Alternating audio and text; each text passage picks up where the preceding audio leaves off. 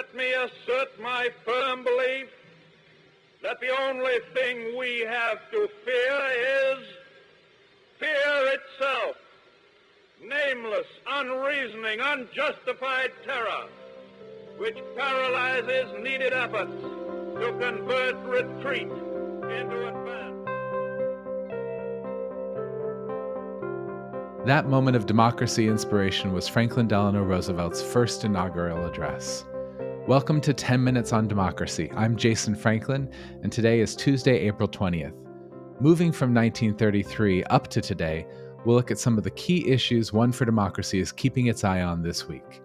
Right now, I'm looking at 4 key issues: the latest developments around COVID and voting rights, a GOP wave of anti-trans legislation around the country, some of the balancing act that the Biden administration is doing on some of the major policy issues of our day, and the latest developments around police violence and gun violence, and how we as a society are going to respond. In terms of COVID, yesterday we got some exciting news on the domestic front. Over half of US adults have now received at least one COVID vaccine shot. Unfortunately, globally, the pandemic continues to roll out in grossly uneven ways. New Delhi was put under a week-long lockdown Monday night as an explosive surge of coronavirus cases pushed their capital's health system to the brink, and India's virus cases topped 15 million. And yet at the same time, New Zealand and Australia announced a travel bubble, allowing travel between their countries without quarantine. Across the globe, we've got increasing conversation about COVID patents and unequal distribution of vaccines. The US has bought more doses than its entire population needs, while other countries are announcing vaccine plans that would only vaccinate 10 or 15% of their population at best. Questions of COVID diplomacy and inequality are going to be a major next step in our global fight and our domestic fight against this pandemic.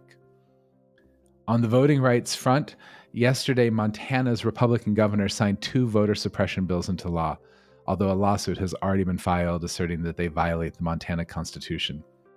These 2 bills were passed by the GOP in, I think, a clear response to historic young voter turnout, for 40% increase from 2016. Just to take a moment on these, Senate Bill 169 limits the use of student ID cards as a form of voter ID, even though Montana has allowed students to use their college or university ID to vote for 20 years. At the same time, the bill added a new acceptable form of ID, a concealed carry permit. The other bill, House Bill 176, eliminated Montana's 15-year tradition of same-day voter registration, which has been particularly relied on by students who frequently move and Native communities. Montana is the 3rd state to pass a major voter suppression bill this year, following Iowa and Georgia. And voter suppression bills are moving forward in more than a dozen states: Arizona, Florida, New Hampshire, Texas, Michigan, and more. This points again to why so many people are doing everything they can to pass the For the People Act, House Bill number 1. While some people have questioned if the For the People Act should be broken apart into component bills, it seems increasingly clear that the push is going to pass it in full. If you pull apart the For the People Act, you could lose the coalition of groups and constituencies that are supporting it. You could lose the handful of votes needed to pass any new bills in the House. And really, the only way to protect against this wave of state-level voter suppression is to pass a federal voter protection act. This is going to stay on our radar for weeks on end until it gets passed. Another wave of state-level laws that are sweeping the country are anti-trans legislation. In addition to unsubstantiated claims of voter fraud, the GOP is using attacks on the trans community as another policy wedge. 33 states had introduced over 100 bills to curb the rights of transgender people across the United States. Back on April 6th, Arkansas became the first state to allow providing gender-affirming treatment to minors, and yesterday, the Florida State House passed a particularly egregious bill that would ban trans girls from competing on women's sports teams and could allow schools to require biological proof of their sex, a genital exam, in order to compete. According to data from the Human Rights Campaign, there is more anti-trans legislation being introduced so far this year than any year since they've been tracking this type of legislation more than 15 years in a row. At the national level, we're also seeing as there's not a controversy every moment from the Biden administration like we saw from Trump.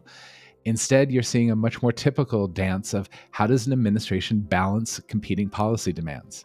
Some of the developments this week: Raul Castro announced that he's going to be stepping down from leading Cuba. It'll be the first time there's not a Castro leading the Cuban political leadership since 1959. How will that play out with Cuban Americans, particularly in Florida? What will that mean for the dynamics of our politics in relationship to Cuba remains to be seen.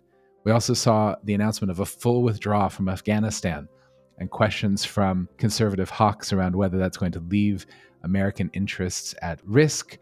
Will it allow the Taliban to resurge, or is it actually the final end of this unrelenting, quote, war in Afghanistan?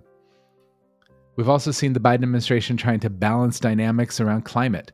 Over the weekend, the US and China agreed to work together to curb the effects of climate change.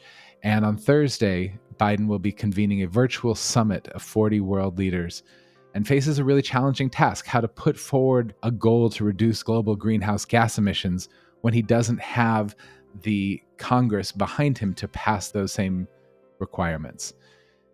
The start of that summit is going to be coinciding with Earth Day. It's ahead of major UN meetings on the climate crisis that are going to be happening later this year in Glasgow, Scotland. And it's really a test of how much credibility has the United States lost on the global stage because Trump pulled out of the Paris Accords. We've seen Biden take some important steps already, pledging to make the energy sector emissions neutral by 2035 and pausing new oil drilling on federal lands and offshore. But a lot more work is needed to be able to address the climate crisis. And we're really seeing some of the first steps and some of the first kind of tests of American credibility in this new administration right now. Also seeing push from the Biden administration on immigration and a balancing act. So last week, the Biden administration announced that they were going to leave in place Trump's cap on 15,000 refugees per year coming in. This was a shock because Biden had actually campaigned to raise the cap to 125,000 people, from 15 to 125,000. Immediate pushback. And later, the exact same day, the Biden administration reversed course and said it would have an updated number by May 15th. You can see the progressive and the moderate wings of the Democratic Party jockeying for position here. Also, yesterday, ICE and the Customs and Border Protection leadership announced that they were going to stop using terms like alien and assimilation when referring to immigrants, and instead use terms like non-citizen, migrant, or undocumented individual.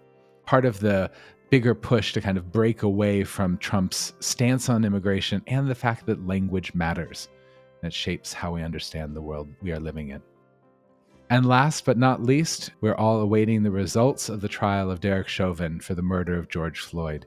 Minneapolis is on lockdown. The country is looking at, will this be a moment of reconciling and accountability or another pass? Since the killing of George Floyd last May, there have been more than 150 bills introduced and passed around the country to reform and change the way that policing is undertaken. But many activists say there's a lot more to go. And some of those bills have been to boost police protection rather than to hold them accountable.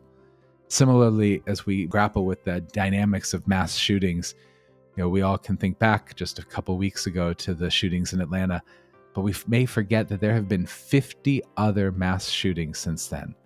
The dynamics of gun violence have not gone away, and particularly as we emerge from COVID and are back interacting with other people, what happens around police violence and what happens about gun violence, and how do we control the dynamics of violence in our country will be increasingly pressing and focused for all of us.